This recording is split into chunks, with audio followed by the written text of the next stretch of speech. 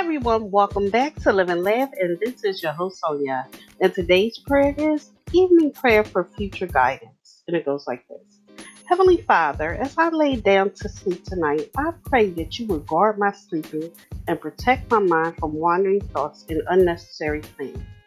Teach me to wait for your perfect timing and not to try to plan my future in my own strength.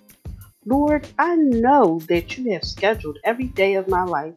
Help me to trust you in all things and rely on you to lead me along the straight path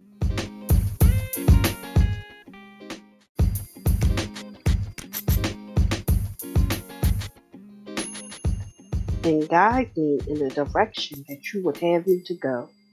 Give me the patience to wait for your perfect timing, and may I not trust in my own abilities and schemes, and rather rest in your love and trust my future into your hands. And so now, Lord, I commit this night to you, asking that I would rest soundly and wake refreshed and strong to do your bidding. This I ask in Jesus' precious name. I pray, amen. Thank you for listening. And if you know anyone that could benefit from this evening prayer, please go ahead and share it with them.